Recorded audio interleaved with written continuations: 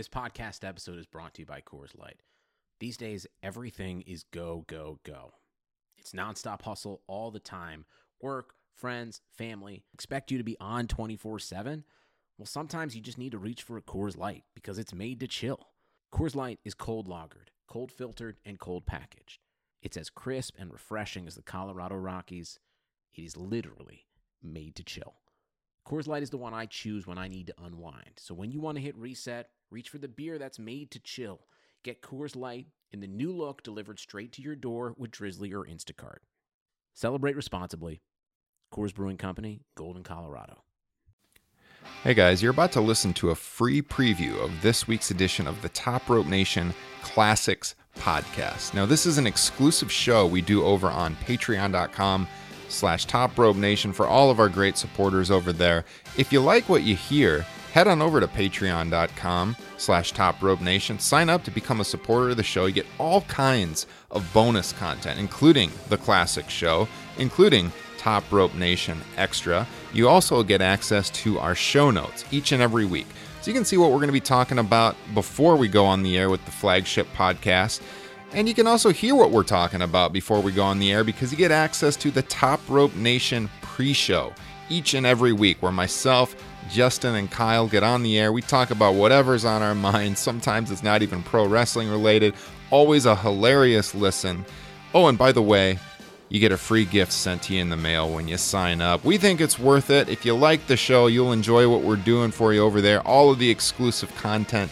Check it out, patreon.com/Top Rope Nation. Enjoy the free preview of this week's edition of Classics. And if you like what you hear, hopefully we'll be seeing you over on Patreon.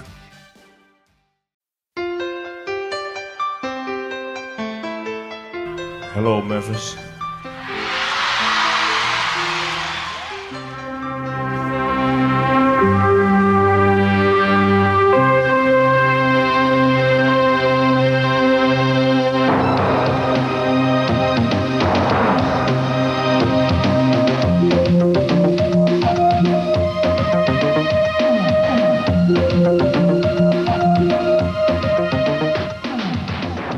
We're back with another edition of Top Rope Nation Classics here, the Patreon exclusive podcast. We're going back in time today to some classic Memphis wrestling. So we thought, who better to bring on, first of all, than the guy who suggested the match, but second of all, because this man, you've heard him on the podcast before, he grew up in the great city of Memphis, Tennessee, surrounded by all of that classic wrestling material. None other than Derek Chappelle. Derek, welcome back to Top Rope Nation. We're excited to talk some Memphis with you today.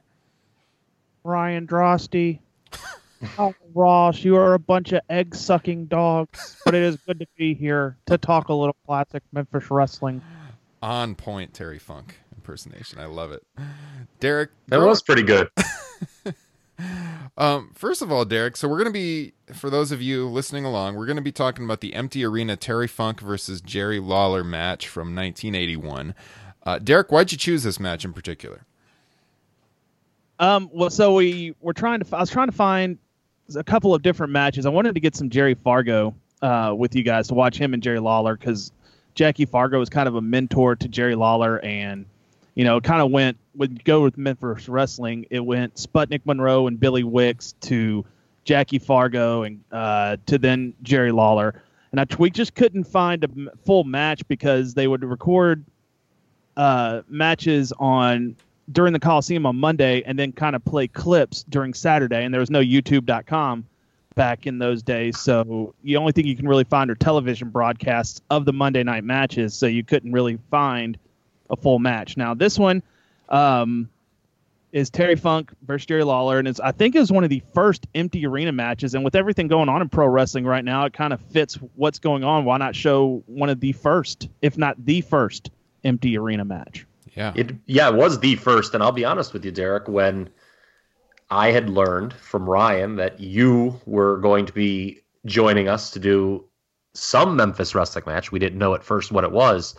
I held off on making this the deep dive last week on last week's Top Rope Nation show proper in the hopes that you would pick this match, and you did. So thank you very much.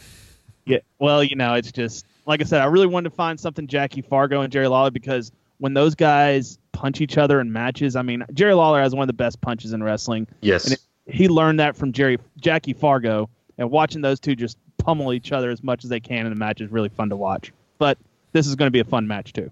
Yeah.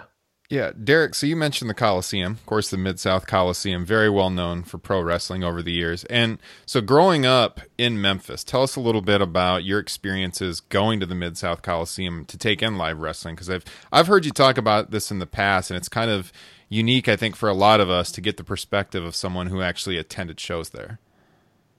So for most of Memphis's time, we really didn't have any professional sports teams. You know, we may have had the Memphis Chicks, which were a semi-pro baseball team. We did have the Memphis Showboats for a while, which were a USFL team. But other than that, you know, we really never had, before the Grizzlies, never had professional sports. We had our Memphis Tigers basketball. The football team until recently was something to be desired of. So a lot of these folks really took to professional wrestling because it was something you could go see live, and every Monday night at the Mid-South Coliseum, you know, in its heyday, it was bringing in 11, 12, 13,000 people, all screaming, old ladies hitting people with their their pocketbooks and hitting the heel wrestlers. I mean, it was just the classic Memphis wrestling venue.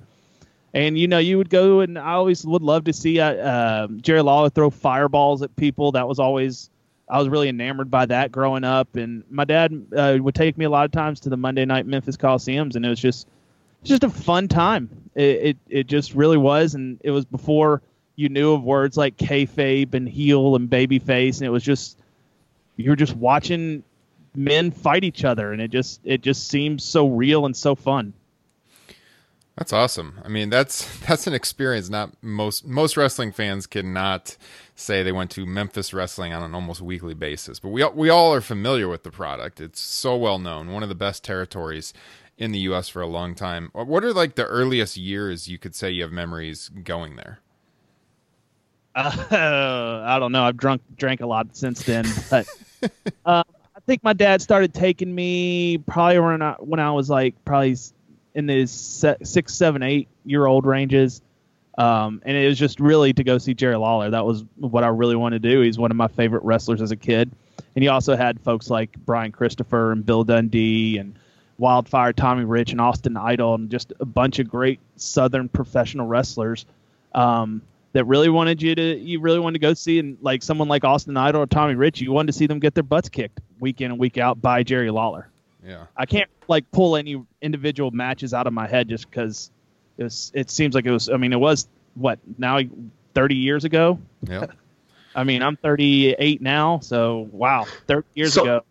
Oh, okay, that answers that question. I was going to ask exactly. So, did you go when during the WWE Invasion stuff when Vin, like 93ish? You would have been there then in 93? Like when they were doing, like when Vince McMahon was doing the heel character, the prototype for Mr. McMahon that we would all come to see 5 years later on a national basis? I remember seeing that on Channel 5 television, Kyle. I do not remember going to the Coliseum and seeing Vince McMahon pull anything there. But, you know, that was back. I mean, he was doing a show. Was Monday Night Raw happening, or was that when they were doing? It was Tuesday night? It would have been the first year of Raw. Yeah, it would have been like the summer of '93. So you wouldn't have seen Vince McMahon, I'm sure, around the U.S. By then, it would have been USWA. Yeah. It was the WWE USWA feud. Yeah, for sure. I do remember like there being a local chapter of the Nation of Domination that was head by PG-13. JC Ice and Wolfie D, one of which was Bill Dundee's son.